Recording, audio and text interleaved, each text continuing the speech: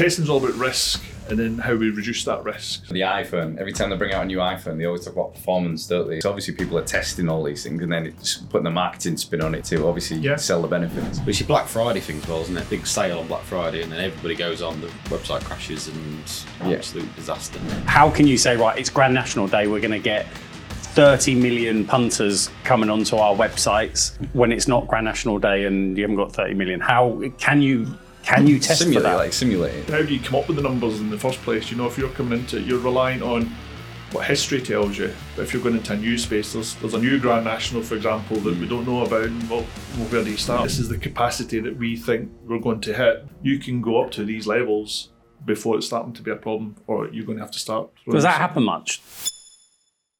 Hi, I'm Steve. I'm the Digital Director here at Spectrum Group. Today I'm joined by the usual Neil Wells and John Fanoom. I'm also joined by a very special guest, Neil Findlay, who is Managing Consultant at test consultancy company Sogeti. I hope you enjoy the conversation, and with all that said, welcome to Tomorrow's Workplace Today. Welcome to Neil Findlay. So we're going to do a deep dive into software testing. So are you ready for this, Neil? I was going to say, now, shall I? We've got two dummies here. You've gone from health and well-being last week to software testing, so you're ready for this, Neil. Right, so To switch on. Neil, do you want to introduce yourself, who you are, what you do, a bit about your background, if that's right? Sure. So I'm Neil Findlay. I'm a tester. I've been tester for about 26 years or so now. Role probably do is more like test management now, and manage testing, manage other testers, and manage the help and support organisation in their testing as well. So I work for a consultancy called Sogeti, which is part of Capgemini. All right. So you go in and advise organisations on test strategy. Do you actually do the testing as well, outsource that? Yeah. So it can be all of that, and it can be some of that as well. So typically come in, either our organisation has no testing, so we'll come in and help sort that out and set that up and start giving them ideas of what good looks like and help them measure that and add value that way. Or we'll come in and to an existing project and say, right, we're here to help. How do we take this on? Consultancies, we tend to get involved in those projects that nobody else wants, or the difficult ones. I'd love to say we get the easy ones, we just need to rebrand the website, do that. But it tends to be those projects that might have failed, might have tight deadlines, might just have really difficult complexity and technical challenges. So Not many of them in the world of IT that I'm aware of. there's not many of the former rather than the latter. That's true. I can't remember the last time I did an easy project. So we tend to come in where there's a business challenge or a business problem, and testing's there to help and support that. Okay, cool. So I'd like to break the subject of software testing down a little bit because there's lots to it from my limited knowledge of software testing. So can you talk us through some of the different types of software testing that you have? So I think the first rumour to dispel is the fact that testing always happens at the end. All the exciting stuff happens at the beginning, the development happens, then you give it to testers at the end. That's not the case. Testing happens all the way through. Everyone can be a tester. It's not just you have testers that are these people that can do this. You've answered one of my questions already. For sure. Conversation. Everyone can be a tester, but not everyone can be a good tester. Yeah. Humans are really good at testing, and the fact that everyone tests every day. When you pour a bath, you put your hand in and make sure is it hot or is it cold. He's good at breaking things, this one.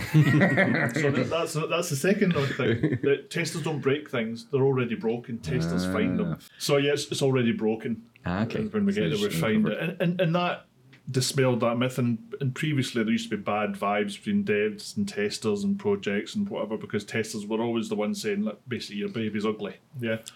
Great analogy. Yeah. Nobody likes to be told the baby's ugly, so we learned that lesson quite quickly. But breaking that analogy, we didn't break it; we just found out where it was broken, that side of things. So that's where we come in and do that side of things. So the different phases. So ISTQB is a kind of governing body that talks about testing as a standards level, and it breaks testing into validation and verification. Okay. Yeah. So first part of it is about actually before you get something to test, you can test things like requirements. You can ask questions. You can say, I see this requirement or I see this statement. What about this? What about this? What about that? So the ability to ask questions is another thing. I mean, you probably know everyone in your day-to-day life that the why people, the why, if you've got children, children are born natural testers, aren't they? Yeah. They ask those why questions. So as testers, we come in and ask those questions and the what ifs. With what ifs, and what if we do this, and what would this, and what kind of numbers do you think about this? Yeah.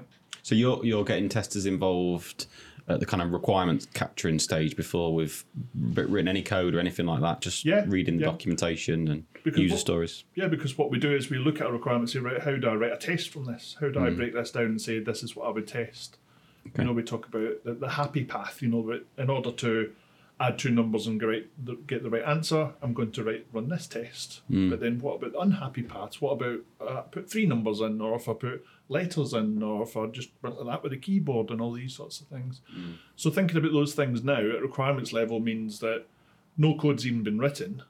If we accept that's a valid condition, if that's a valid requirement, that we can put that in, we can bake that in, we can write code to accommodate that. So it's almost like defect prevention rather than detection as you get further down the line. You're stopping things coming in.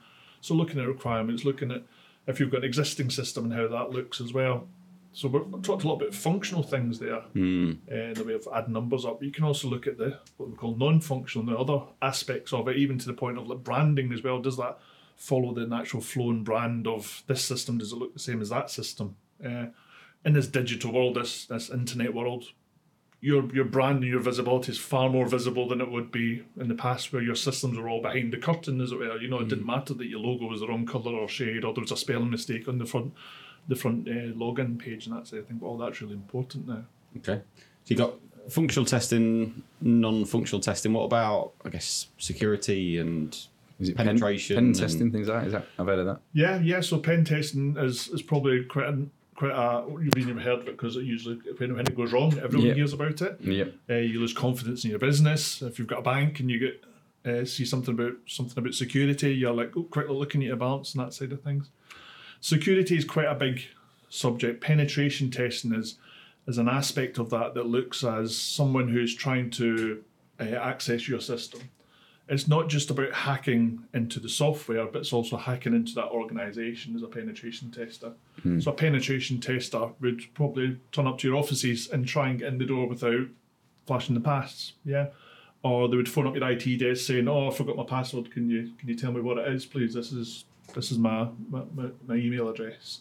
So they try and emulate scenarios, not just by trying to do clever things by technical means or the black magic that sometimes surrounds penetration testing.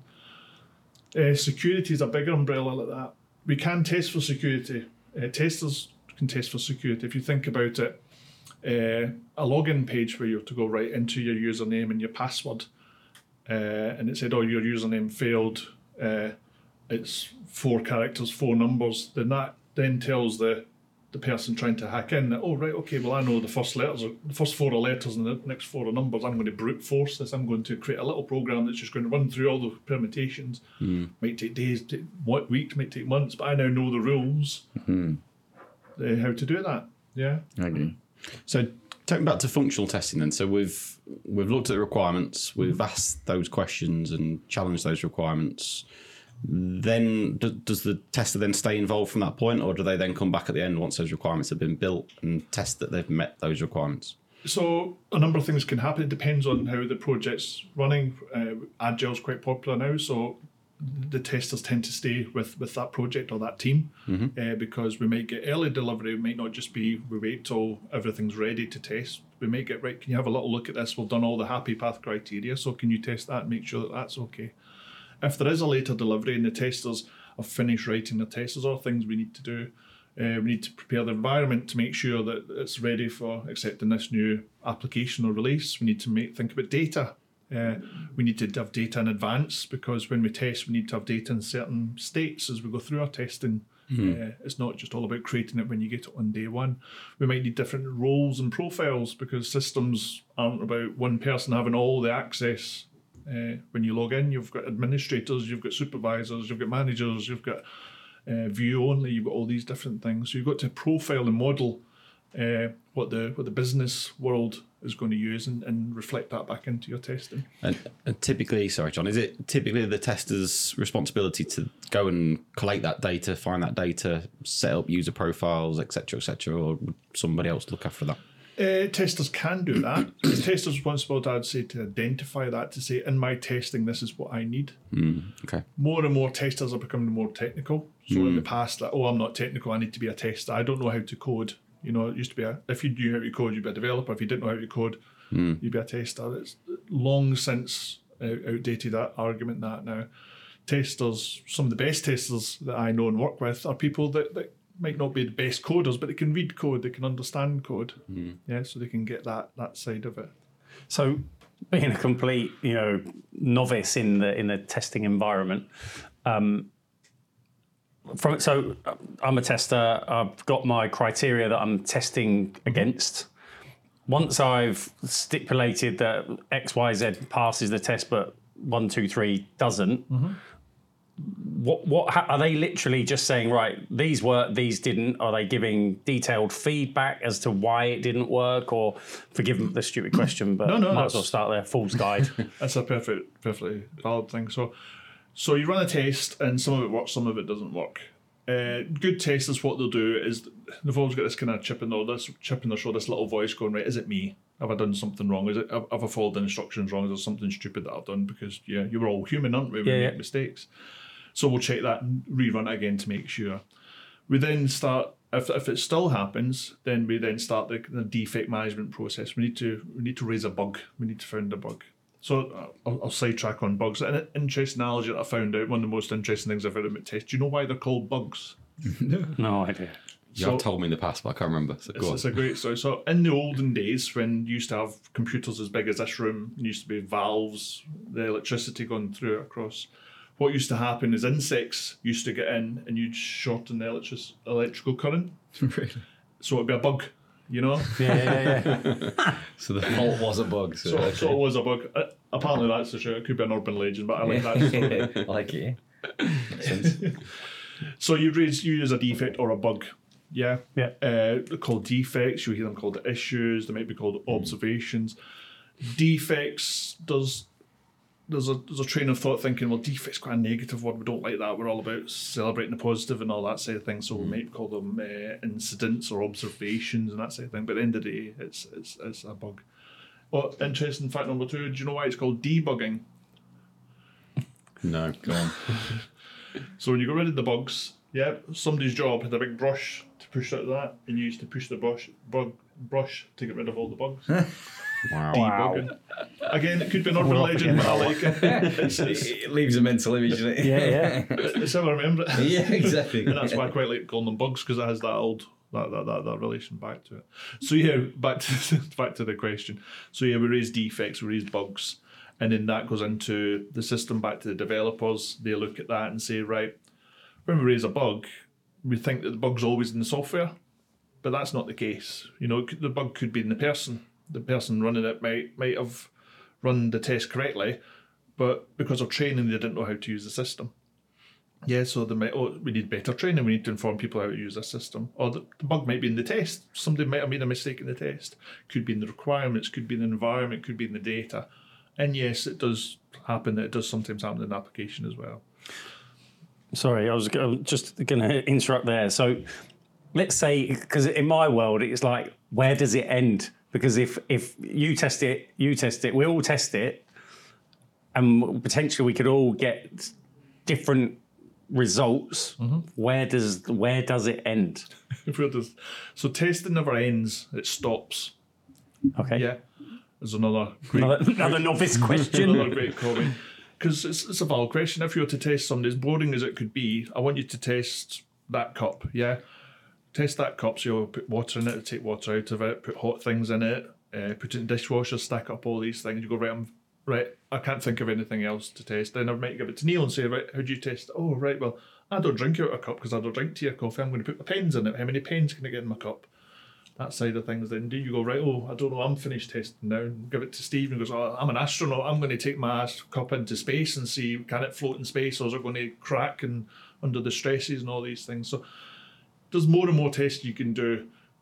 Testing's all about risk and then how we reduce that risk. So as we go further round that loop, we'll probably go, well, do you know what, this cup doesn't really need to go into space. The risk of it going into space is quite little, and we've got bigger problems if we're taking that cup into space than that. So we look at where the risk comes into. So the prioritisation of the test to say, yeah, you just need to. That's where we draw the line. And sometimes you need independence because there are people and there are testers that will hold on to something and just keep on testing it. And you need some people like that just keep. They're the ones that will find all those points. Sorry, I'm on a roll now. First set of bugs, observations, whatever we call it, have been identified. Goes back to the dev team. They make their refinements, if you like. Does it then go back to the same tester? Good question. Or do we then get another fresh set of eyes that goes, actually, I'm looking at it? You've kind of answered it earlier by saying normally you have someone that goes into a team. But if they are, testing it and then let's say it's a different day of the week and they've had a strenuous night the night before, whatever they're doing, squash or whatever, Steve, and then they're not as on the ball, how's it managed? So if the bug report is written well enough that anybody could to rerun that, because the good practice is you write it in a way it's reproducible. Yeah, but otherwise you get the mentality of, oh, this works okay in my machine. Yeah. If you have those steps defined well enough to say you do this, you do that with this data and this circumstances, then another tester could reproduce it. Good practice also with defects. In the same way, if you think about it, if you raise a live service request, if something's not working, your email's not working, you'll phone up and raise that with someone. It tends to be the person who raised it is the one that closes it down at the end, or somebody will close it down on their behalf. And that just gives confidence that, this issue has been resolved satisfactorily. So, it does happen. Some systems, when we're in test, we do get a lot of bugs. It can be unmanageable. It can feel like a wave of them coming through, and you do need to farm that out across the team in order to rather than waiting for somebody who's back on holiday to come to resolve that for you. You said something earlier, which I want to ask around it, that the bug might not be a problem with the software. It might be the fact that the person's not been trained properly on the system. But do testers, do they identify usability issues? Because in a way, that's a usability problem if they don't know how to use the system. And so in testing, there's people that do automation, there's performance, there's security testers. I'm of the belief that all testers have the ability to do that on different varying scales. Yeah. Okay. You have performance testing who are really good at performance testing. I'm not taking that away. I celebrate those people because they do amazing things, and they are the ones that find the really important bugs. And what do you mean when you say performance testing? So performance testing. So if you think back to analogy of adding two numbers together, a functional test would be if you added two numbers together, do you get the right answer? Do the total correctly? A performance test would look at it and say, well, do you get the answer in the right period of time? Yeah, does that happen quickly? Does that happen within 2 seconds? That sort of thing. So performance measures that performance. Performance actually, another reason why you need experts in that area does cover things like volume and load and stress. So the analogy I use here for performance is, and I borrowed it from someone else, is if you had a Mini and you wanted to find out how many elephants you could put in the Mini, you would do load testing. So you put 2 at a time, you would drive it, right, can the Mini run, right, put another 2 in, and keep on going. Stress testing would be saying, well, at what point does the Mini start falling apart? How many elephants do you have in there as well? So there's a whole area within performance tests. It's not just one, it's one umbrella, but there's far more complexity. In my head, it pops into the iPhone. Every time they bring out a new iPhone, they always talk about performance, don't they? Like, oh yeah, it's improved this speed by 2 times, or the battery lasts longer. So obviously people are testing all these things, and then it's putting the marketing spin on it to obviously sell the benefits. But it's your Black Friday thing as well, isn't it? People going, big sale on Black Friday, and then everybody goes on and the website crashes and absolute disaster. Yeah, and Grand National is another good one to use as well. That's where we've seen we've worked with some betting clients as well, when Grand National just breaks all the records and that side of things. But back to your point about bugs, the functional bugs are easier to find. Performance bugs, such as those ones there where you've got a peak event, are harder to find, but actually they're more damaging to the business. Yeah. Because if you're a betting company and your system goes down in Grand National, it's like your busiest day of the year, your reputation's out the window, you know those sorts. So finding those well advanced of when you go live is really useful. And on that now, then, how can you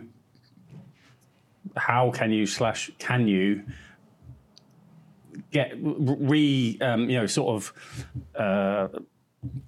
dress rehearsal the situation, horrendous sort of analogy, but how can you say, right, it's Grand National Day, we're going to get 30 million punters coming onto our websites when it's not Grand National Day and you haven't got 30 million? How can you test for that? Simulate it. Yeah, how do you model that? Yeah. So because you're talking such big numbers and such events, Black Friday as well, you need to use tools and technology to support that. In the old-fashioned days, you might have had 10 people all logging on at the same time, right? Well, everybody press OK. and I've been there, and it's as draconian as it sounded, it kind of worked. Yeah. But at that point, no, you're not, because we understand so much more about how applications perform now due to tools and technologies. Monitoring tools tell us now that, well, actually, we can see spikes before they happen and that side of things. So how do we model that and test them? We can do one of two things. We can do one of three things. We can model that in the fact, say, right, we need a representative environment with representative load to be able to say, right, our environment's the same as live, so let's test that accordingly. We can scale down, so we can say, well, our environment, we can't afford another production environment because these aren't cheap. Yeah. So we'll scale it down to 50%. So put 50% of the load down and 50% of the requirement. Yeah. So we can do those three things. Or equally, what we can do is we can report back saying, based on what we have got and the tools we have got, this is the capacity that we think we're going to hit before you hit a problem. Now, organisations that use the cloud and can scale that, can use that information to say, right, when we get to 80% of that top whack, we're going to spin off in our environment, or we're going to create other technology assistance to avoid that sort of situation. So again, it's back to testing and informing people based on, right, this is where we think you're going to hit problems based on these numbers. Because how do you come up with the numbers in the first place? You know, if you're coming into it, you're relying on what history tells you. But if you're going into a new space, there's a new Grand National, for example, that we don't know about, and well, where do you start? So sometimes you've got to rely on testing to say, you can go up to these levels before it's starting to be a problem, or you're going to have to start. Does that happen much? We're going into a new environment, we don't know, so can we test these particular analogies, if you like? Yeah. I think through the pace of change that we see in IT, you know, it's phenomenal, the rate of pace of change that we see, that what we think is known now and look back in next year and go, we didn't know. I mean, COVID's another classic example. You know, it's accelerated everything, hasn't it? Yeah, for all the public health systems and that side of things, the numbers that went through the roof there, that you think, well, who could, or well, people did foresee it, but who's going to listen to these people that foresee it? It's the challenges that we face. We don't know what we don't know, and it's that. I bet that retail, that piece, because we use the betting app as an analogy, but previously that was a bookmaker. You go into the betting shop and things out, you slip and it was all paper. And then obviously fast forward to now, it's all on your app. And no wonder my phone battery doesn't last. I've got that many apps, and every night he's doing updates, and you look at it and it's like bug fixes and it's feature. So most of those updates are actually new feature sets. A lot of them are bug fixes, aren't they? And that's what, if you're clicking into it, it tells you which ones it is. But and maybe once a year they might bring out a newer version to something or do a big drastic change. But I guess with software, it's that continuous cycle, isn't it? They're always trying to improve and tweak and make it better. Yeah, there's two really interesting points that you raised there. The first, that your setup on your device, when we test, we want to be as representative as possible. But there's so many variants now that it's impossible to cover them all. Yeah. You know, back to the days before mobile technology, where you had maybe a client-server application, you could say, right, I'm going to test it on a 386, a 486 and a Pentium because that's what's in the office. You know, that's what we're going to be using. Now, mobile devices where we can test for different mobile variants, if you're going to run your Android and the hundreds of variants of operating systems, and then you got to think, well, what else is running on that device as well? Or is that going to conflict with this and that side of things? So it's a minefield. And that's what makes it so interesting. People used to think testing was boring, used to think, oh, that's where people go, where the rubbish developers, you know, you don't know how to code, but it's just so interesting and all those variations. But the industry's grown massively then. Yeah. Again, technology shifted it that way, and again, for like you say, the importance of the app, that user experience, it needs to work. Otherwise, there's so many other apps that you can just jump straight on. If that one don't work, I'll jump onto another one. So you've lost that real estate for the exactly. It's so important, and that's why before we talk about functional, non-functional stuff, there's a lot of things like even I remember a session about we now need to test how cool something is. Which is, well, how do you... Cool is a very abstract word. What's cool to me might not be cool to you. But apparently it's a thing to look at because there's a generation that are motivated by that. And if it's not there... Aesthetically pleasing. They'll click away because they've not bought it. It's free. It's part of a service. And that generation also may influence where they buy, where they bank, where they shop, just because they don't like that because it isn't cool. And it's hard to think about it in that way, but you think, well, Apple's so much driven by that with their user interface and that. It's that customer experience, making it seamless and easy to sort of, and they've created the whole ecosystem. You can go from one device to another, and you've got all your information there. And I was just thinking, like you mentioned banking there, and that I changed banks purely and utterly because the way that I interacted with it, the way I was able to log on, and how simple it was. I just thought, it makes my life a lot easier. So that interaction piece, instead of I've got to put my card in and remember a PIN and I've got to log in over it. There's so many steps. I was like, well, actually, with Monzo, it was like, click that link, do that, and then it was in. I was like, that was easy. And their whole bank, I guess, was developed more from the platform. It was platform first and customer experience and user interface first, and then it was scaled from there, I guess. I'm sure it was on commission. Monzo. I love Monzo. Drops in other banks are available. But that generation thing is such a huge challenge, not just for testing but for IT, because those motivations there for you probably motivate you but might demotivate others. Some of the older generations, for example, move bank based on, if I think about my father-in-law or that generation, they joined banks based on the people they knew. They knew the bank manager. He used to live down the same street, or their children went to the same school. How local branches, like I can walk to it, type thing. The next generation might be more motivated. Well, I got a better deal there because the interest rate's low there, or I got a better overdraft there. That side of things. But more and more, it's stuff like that. So as a tester, bringing it to testing, how do you test for those kind of three mindsets as well? So one way you do it is through having diverse teams. Having diversities including as an age and a generation thing. So, well, if you have people within those communities as well, that helps give that shift and helps marketing, I guess, to say, well, do you know what? We don't mind that we're alienating people that might not like that because we are looking for the young, that's our strategy. Generations. One of the challenges with software development is you make one change over here and it breaks something over here for some unknown reason.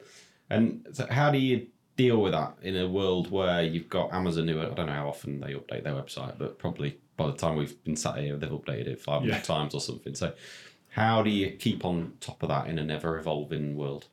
Yeah, so change is constant, isn't it? It's the one thing that if you don't like change or we fear change, you really struggle with, both in IT and indeed in testing as well. Tools are used for that continuous delivery, that side of things. It was one of the points that I think you made earlier as well. How do you test for that? It's back to that risk model as well. We use tools, so automation is a thing that we all hear, certainly in the last 10 years, but it's been there a lot earlier than that in testing. So, because I got involved in automation quite early on in my career, you also see in these things it's quite cyclic. In fact, some things that are coming up, you think, oh, well, this feels a bit deja vu, and it comes around again. So you have automation in place. So in the situation you say where there's constant change, what will happen is that's changed when that becomes part of the build or the release. That will trigger off some tests to say, right, okay, has the thing that's changed worked? So there'll be a test to cover that thing that's worked, changed. And then there'll be what they call regression testing to make sure, well, actually, how do we know everything else is okay? Yeah, how do we know we're not broken anything else? So that'll be a series of automated tests which run all over the website and make sure that everything else is still functioning as it should. For those fast delivery ones, it needs automation in place to do that pace. Yeah, otherwise you're not going to cover it. It's very similar to our world in terms of, we were talking about RPA before we came on, and I guess it's using that same technology but using it in the context of testing. Yeah. So automation's fantastic. I really enjoyed the time of automation. Where we're going with automation is really quite exciting. The fact that you can automate mobile devices. I remember watching some presentations where actually to automate a mobile device, you had a robot with a finger that came down and pressed it like they would. That's light years away now from what we can do in that side of things. But we always need the people element alongside automation, because automation, we call it automation tests, but it's not, it's actual checks. Yeah. Until AI really gets involved in this, what automation will do will run the same test the same way every single time. We talked about people being fallible, but people making mistakes. Automation takes that off the table. But someone still needs to say, these are the things we want you to check. Someone still needs to be able to say, these are the ones we want you to check every time you do a release, whether that's every minute, every hour, every second, that side of things, or these are the ones we want to run at the end of the day. So that intelligence still needs to happen. Now AI, where it's going, where it's coming, and how it can profile where your users are using your system, is bringing some really exciting stuff to that. And who knows, maybe we're going to, in the Minority Report days, where we're doing all that. Tell us about that then. Where do you think it's going to go in terms of evolving the world of testing? So there's a huge market. There's change all over the place. There's still need for it as well. I think, unfortunately, any growth market, you see that you get a lot of people in there, and sometimes not everyone is good testers. As I say, anyone can be a tester, but not everyone's a good tester. Where I see it going is more that good testers will be more valued, and the lesser ones will maybe drop off, just purely because people know what a good tester looks like. What does a good tester look like? Good, like that. Oh, that's how long have you got? That's been a bit of a theme throughout our chat so far. You've really emphasised good testers, and I'm, up until we met, I've not really considered testing or what a tester does or anything like that. So I'm just quite intrigued as to what is a good tester. Is it someone that fills in all the documentation accurately and detailed, or what is it? So in the testing community, we'll talk about the kind of core skills a tester needs to have, like attention to detail, quality focus, being quite pragmatic, and these sorts of things. So no for me then. And you'll see, you probably know people that, you make a good tester or whatever. Usually it's our partner's other half, like, you're quite attention to detail, focus, that sort of thing. We talk about those. They're the kind of the golden pillars of testing from years ago. If somebody was really good at attention to spot spelling mistakes, they're the kind of things that you would see, But more and more, to cope with how IT is changing, technology changing, good testers are building further skills. So there's the opportunity to bring more technical skills into that as well. So more and more, everyone's saying that you need to understand how things are built. Right. And that's how I got into testing. I was the guy that used to take televisions apart and put speakers on the wall to see how they're built. You get electric shocks and you go, right, don't do that side of things. But good testers have got that kind of interest, and they're not necessarily geeks or techs in that way of understanding full development principles, but they're interested to ask those sorts of questions, even to the point, why are you asking me that question? Why do you need to know that? And it's out of just professional curiosity. So that aspect is really quite growing as well. You'll also see good testers are ones that will go beyond just the kind of running of tests. They'll try and understand the business and try and work with the business to understand how it is the business works. Because testers need to kind of test from the aspect of the business user, and understand who those business users are. And testers, hopefully, trying to eat where we add value is to kind of take some of that pain away from when we get to the user acceptance level, where we say, right, the business are the only people that know how to use this. They're the only ones that can do this. And as you know, from the business point of view, the people have got day jobs and they've got targets, and the profitability of companies is hinging on the guys coming in day in, day out and doing their job. Asking them to do something else makes it quite hard for them, especially if they've not got that mindset of kind of, right, how do I break this? Back to the analogy of, can you break these things? Or what kind of different tests I need to run? What data do I need? All these sorts of things. So a good tester will look at that and look at that quite holistically across that side of things as well. That's really interesting, because I think one of the things I'm going to say struggle, but I think sometimes being open, it can be frustrating for us, is we win a project, understand the requirements, create the acceptance criteria, and then really we want the client to go through that testing. But as you just said a couple of minutes ago, half the issue is they've still got their normal job to do, and this is just seen to be do I have to do it? Why can't it just crack on? Why can't we just crack on? And actually, just listening to you, I'm kind of thinking maybe we should be advising potential clients to engage with a tester, or we provide them with an independent tester to do it at their end, because the benefits to us are our user acceptance, or that particular time of that we allow in projects could be sped up, so it frees up our team to go on and do other projects and thereby more efficiency. But we also know then that the client it's been thoroughly tested, and right, here's your dozen observations. Quite like that one. A dozen observations, right, we'll get back, we'll get cracking. And half the thing that I think we experience currently is that often we're helping in a finance environment, always under pressure, month end, year end, quarter end, whatever it is, VAT returns, the whole shooting match. And actually, they never have time, which is why they're a great target for us. Yeah, that's the whole reason why they've invested in the technology, to save them time. So you're right, that whole user acceptance piece, or the speed, trying to shorten that speed to value and get them up to speed is how much can, I guess, your official professional testers do versus at what point do you need the actual users to get involved and actually you start using the solution from a user acceptance testing? Is there any best practice like bullet points you can give? That'll be quite good. No pressure. Just sort of testing. So I think this is where Agile starts to get this right as well, because I think where organisations tend to get it wrong is user acceptance. We talk about testing being at the end, but user acceptance is right at the end. It's like the week before you go live, that side of things. So this is where Agile starts getting it right.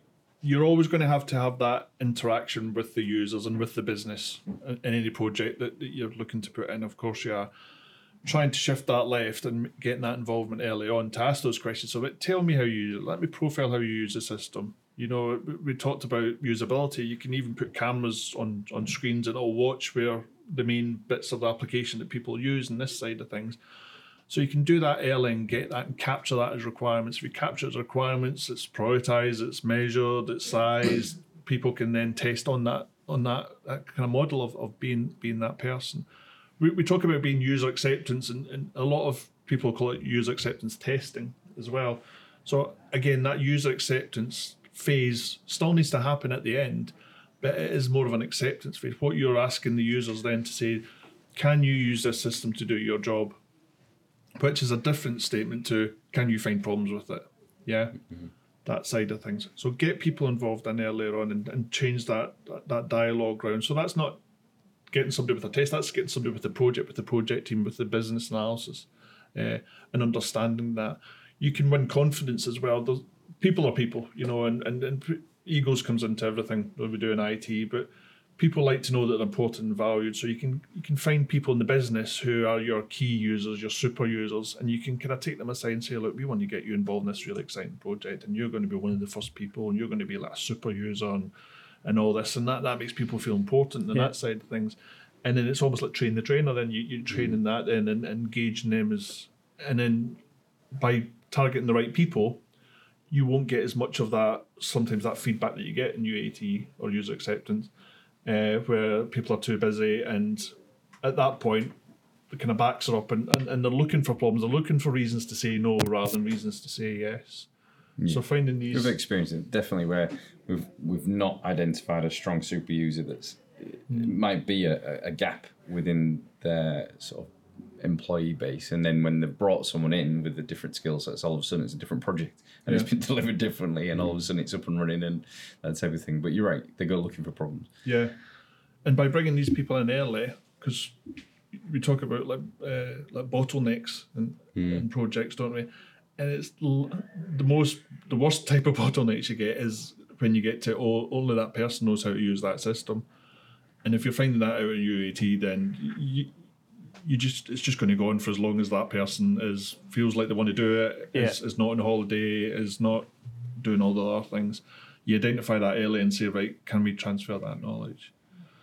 But we've also got to look at it from the business's perspective as well. I think often we see this purely just looking out towards the business, not inwards as well. Because we're talking about change and how people fear change. We've got to recognise that IT is unfortunately historically been one of the biggest things that make people redundant. When they see change coming through, they go, right, oh, this is my job, and now you're asking me to prove that the system can do what I can replace me. Yeah. So we've got to be aware of that and help appease those concerns or flag those concerns to people that can deal with those, because sometimes that might be the case, and then we're the ones giving that message rather than it coming from that organisation themselves to say, yeah, look, change is afoot. It's not just the system. Fortunately, we're going to have to move things on, and those are difficult conversations. Becomes more of a change management job than it does a testing job. Yeah, and it's a communications thing as well. Often projects that go wrong in that area, the communication's just not there. They just hear about it at the last. There's not that kind of build up to it, say, look, here's this. We always put all the energy and the marketing into calling these things like Project Phoenix or Project New Universe and all these side of things as well. But we need to do that and take people on that journey as well, and say, well, this bit you're doing here fits into the bigger thing. Training's another thing as well. We often say, right, here you go, have a look at that. You might have had a conversation 6 months ago about what it is you want to do, but there you go. So it's about training side, and a lot of the bugs that you find usually in UAT are because the people haven't been trained properly in the system either. So back to that idea of getting super users and getting that training and having that organic training going in there as well. And you'll find... So how scripted should UAT be, do you think? Or should it be, here you go, here's some training on the solution, but go and do your job? Or should it be kind of click by click, I want you to test this user story and this acceptance criteria, and how prescripted is it to the individual? Should it be? It should be prescripted at a scenario level to say, these are the scenarios that you're doing. Yeah. It should be saying, right, these are the kind of end-to-end journeys that you need to go through the system, because it will be very, very rare if your project is a standalone project and that is one system. There's no integration to payroll, HR, billing, third parties and that side of things. So we need to do those journeys. There is absolute value in just having that high level to say, right, do this journey, and giving it to two people, because they'll do it in two different ways. Somebody might use keyboard shortcuts, somebody might use the mouse, somebody might not use the mouse, that side, somebody might use the phone to do that side of things as well. That's completely valid to do that. Your good testers will understand that as well and test for those early. Yeah. The fact that you're repeating that test, and we don't really want to repeat tests, but in this case you do, because what we want to see in user acceptance is, as I say, this might be the first time that they're seeing it. By knowing that the tests they're going to run work, that builds confidence, and that takes away that kind of naysayer and that side of things. You're delivering confidence in them, saying, and then when you ask them the question, can you use this system to do your day job, you're more likely to hear a yes. Yeah. Okay. You touched on Agile earlier, and one of the things that gets talked about around Agile is this idea of T-shaped individuals. As a developer, I don't test. And as a tester, saying, well, you're a developer, you're not very good at testing. So is that still the case, or are the two roles starting to kind of merge together in a way? There's still independence, but equally there are places that do have that principle and follow it adherently. But that's based on not the fact they're doing Agile, not because there's a thing called T-shape, but it's based on the people they've got and the experience of those people who've got it. I would say it's still quite rare in the market. Being involved in recruitment, it is rare to get those sorts of people. I'm of the mind that if you get people doing what it is they enjoy and what they do and what they love, then they'll do a better job. Yeah. Agreed. You will get these T-shaped people. You will get people that are happy sitting across all that and they want to do more of that. And you will know these people because these are probably ones that are better rewarded, well rewarded within organisations. But equally, a team is not all made up with all T's. Yeah. Yeah. You've got a fence if you've got a lot of T's. But you made up with diversity. You've got people that actually, do you know what? I'm about depth rather than breadth here. I'm more of an eye, you know? Or you get people that are pies. Apparently you got a pie-shaped tester now as well. That's two T's together where you can go down that stack as well. In last organisation, we actually started playing around with the idea of having a T-shaped tester, because we talk about you have a performance tester, you have an automation tester. But how about if you had a tester that could do those range of things, which on the surface sounds, well, that's a no given, but they are extreme specialisms, especially in security, especially in performance. If you build those skills up within testing, that means as a tester, when I'm coming to something, I'm not just looking how it functionally performs. I'm counting on watch how long it takes to load. I'm not doing a full performance testing for the Grand National, but on my machine, if this is taking 40 seconds to load, if I get 100 users behind it, it's going to be even worse, isn't it? So I can start flagging up these things. And how easy is it to move from a functional tester to an automation tester? You can actually add another third to that and say the development side as well. How does a developer transition into automation? And equally, they can both happen. They do need additional skills, they need that technical understanding. Yeah. Being biased, being a tester, and being my background being tester, I see the best automation testers are the ones that have got that background in testing. Okay. Yeah. What that means is they because you can automate anything these days, or people that sell the tools can tell you that anyway. You can automate everything.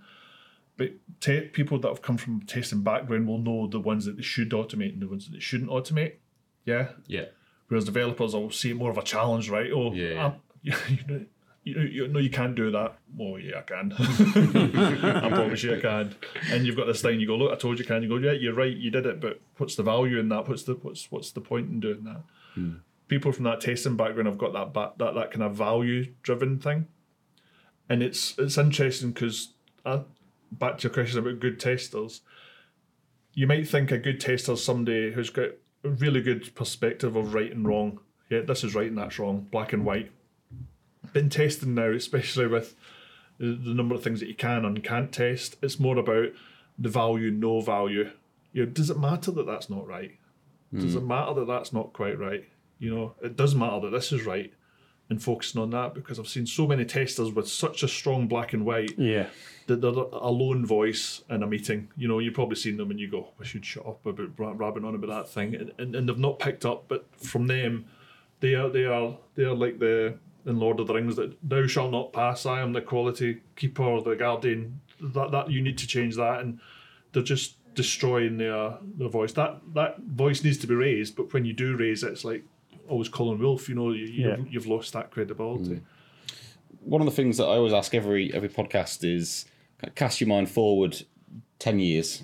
What do you think the world of software testing is going to look like? Are there any key things that you think will have changed in 10 years' time?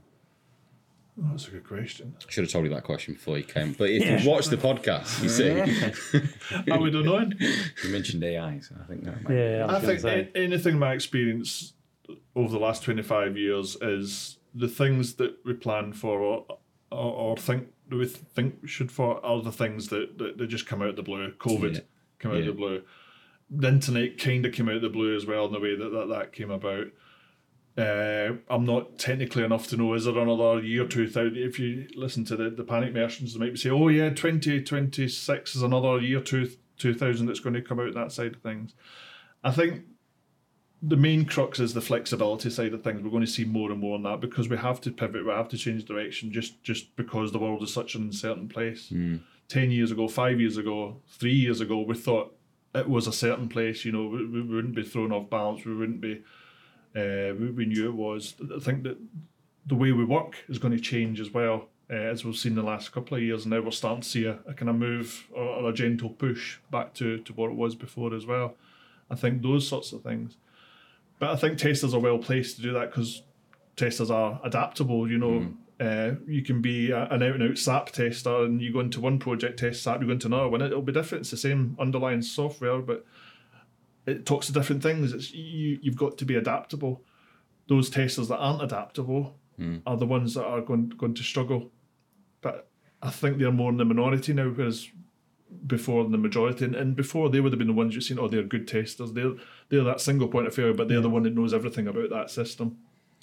Is COVID and flexible working and people working from home, has that changed the resource pool for testing? Are people using more offshore testers now than they were 3-4 years ago before the world changed? Or I don't know if it's changed so much, but I think there's more of a kind of natural acceptance of before. If there was points to say, actually it's now gone past 5-6 o'clock in that territory, that's more of an issue. It's more of a kind of, well, that's just that person's working arrangements, in the same way that person needs to walk the dog, or that person needs to pick up children, that side of things. I think there's more of an acceptance, and I think COVID worked because it was an international change. You know, it's not a region, it's not a country. The whole world had to move, so as a result, everyone else has kind of come along to it. People would have been telling you, I told you that was 10 years ago, but it required something so epic to move us all into that way of thinking. Otherwise, it would just be, that territory, they just do that, so we'll just go there because it's cheaper, or they'll just do it a little bit better than that, being that side of things. Yeah, good stuff. All right.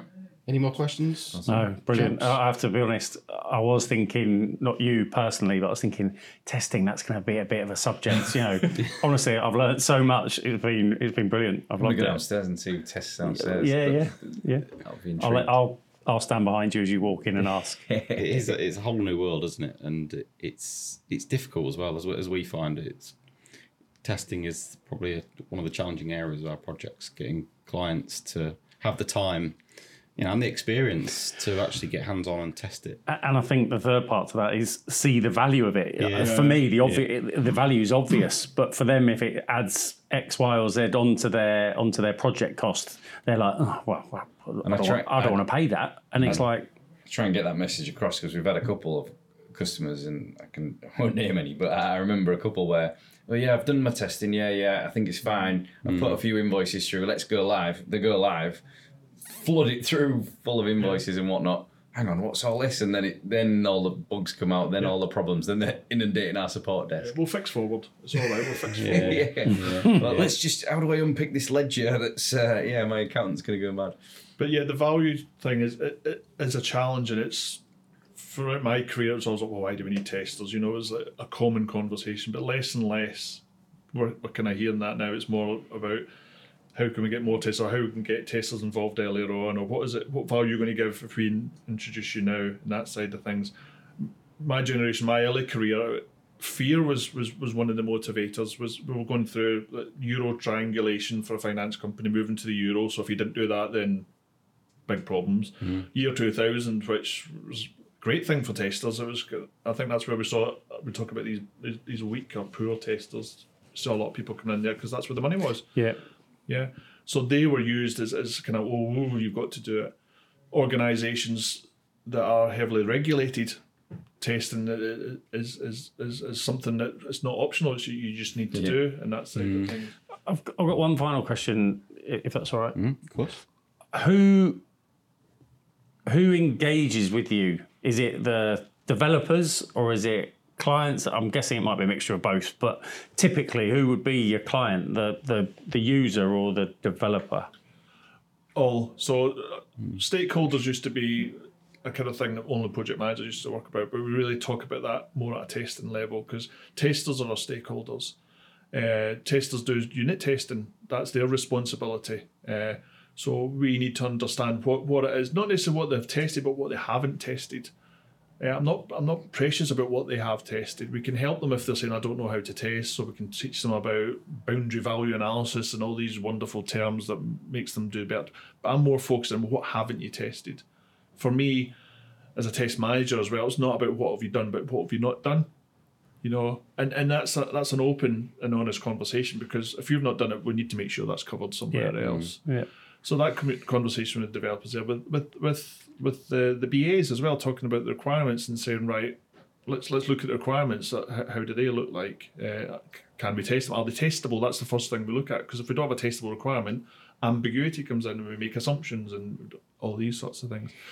PMs are still one of our main stakeholders, because we provide information. That conduit is through the project manager. On the business arm, of course, working with the business, working with sponsors as well to help them in their decisions and how they support that with the end users as well, on finding out how they use that system, but then also to use it as almost like show and tell, so saying, well, this is what we are testing, to give them a kind of forum and say to them, look, we know you use acceptance coming up, but if there's things that you want us to test on your behalf, tell us now and we'll do it. It's free, you tell us that, we'll test it now, and then we'll tell you how it's going. Tell us about it and we can do it. When you're developing testers, are you, like from a recruitment perspective, do you recruit grads a lot of the time and kind of develop them through? And what backgrounds are you looking for? Are you taking computer science grads that have got that technical background and developing the testing capability as well? Yeah, so the STEM side of things. So most organisations that have got a graduate intake are looking for people with technical abilities. Even most recruitment for testers now are looking for people with experience in automation. You'll see fewer positions for what would be called manual testing. So I don't like the term manual testing because that it's almost like demeaning testing. So you don't have a manual developer, a manual BA, do you? You have a BA, you have a BA. You don't have a manual PM. You just have manual testers. Yeah. But manual says it's, when I think about manual, it feels like you're somebody that's picking up the rubbish in the middle of the reservation in the dual carriageway because you've done something naughty. You know, it's manual labour. Yeah. Testers use tools. They might not use automation, but they'll use API tools so they can test an API. They'll use mind mapping tools to model a complex business scenario. So testers themselves are quite surprised when you say, "Oh, what's that? Oh, using Excel and doing this," and you go, "How do you do that?" Or using this plugin in Jira and using these things in Chrome and all the testers use tools. But you still see people using it, but you'll see less of those roles. So STEM is the main thing at an entry level. I've had really great success employing people that have come with maybe a history background or criminology as well is another interesting one, because they're people that can look at facts and research and understand things and look at why things have happened and think, well, what else could have happened as a result of that? And again, you got to look at your team and say you don't want all T's. You want a blend. Yeah, some teams you want more T's than others, of course you will. But having people there that have got that diversity in your testing is really invaluable. So in recruitment, I always encourage to talk about that. Never recruit somebody in your own image. Yeah, but I would also encourage people to look at the person that you're recruiting in front of you and try and fit them in your team. If you can't fit them in your team, then that's at the point it's not successful. In what sense fit them in terms of characteristics? Or yeah, it's the skills they have, their behaviours, their experience, how they test, where they test, what complements the team that you've got, what do they bring that you've not got. Yeah, accessibility is a really good thing. So people that are getting involved in accessibility testing, I think is the best thing that's happened to testing. There really is. It's looking at systems now on a kind of even keel rather than those kind of people that can access and people that can't access, rather than going, well, how do we make it so everyone can access? Yeah, bring that to life for us, because I've got some knowledge but not loads on accessibility testing. So what does that involve? So accessibility is that premise of how do you make a system so anyone can use it regardless of their ability.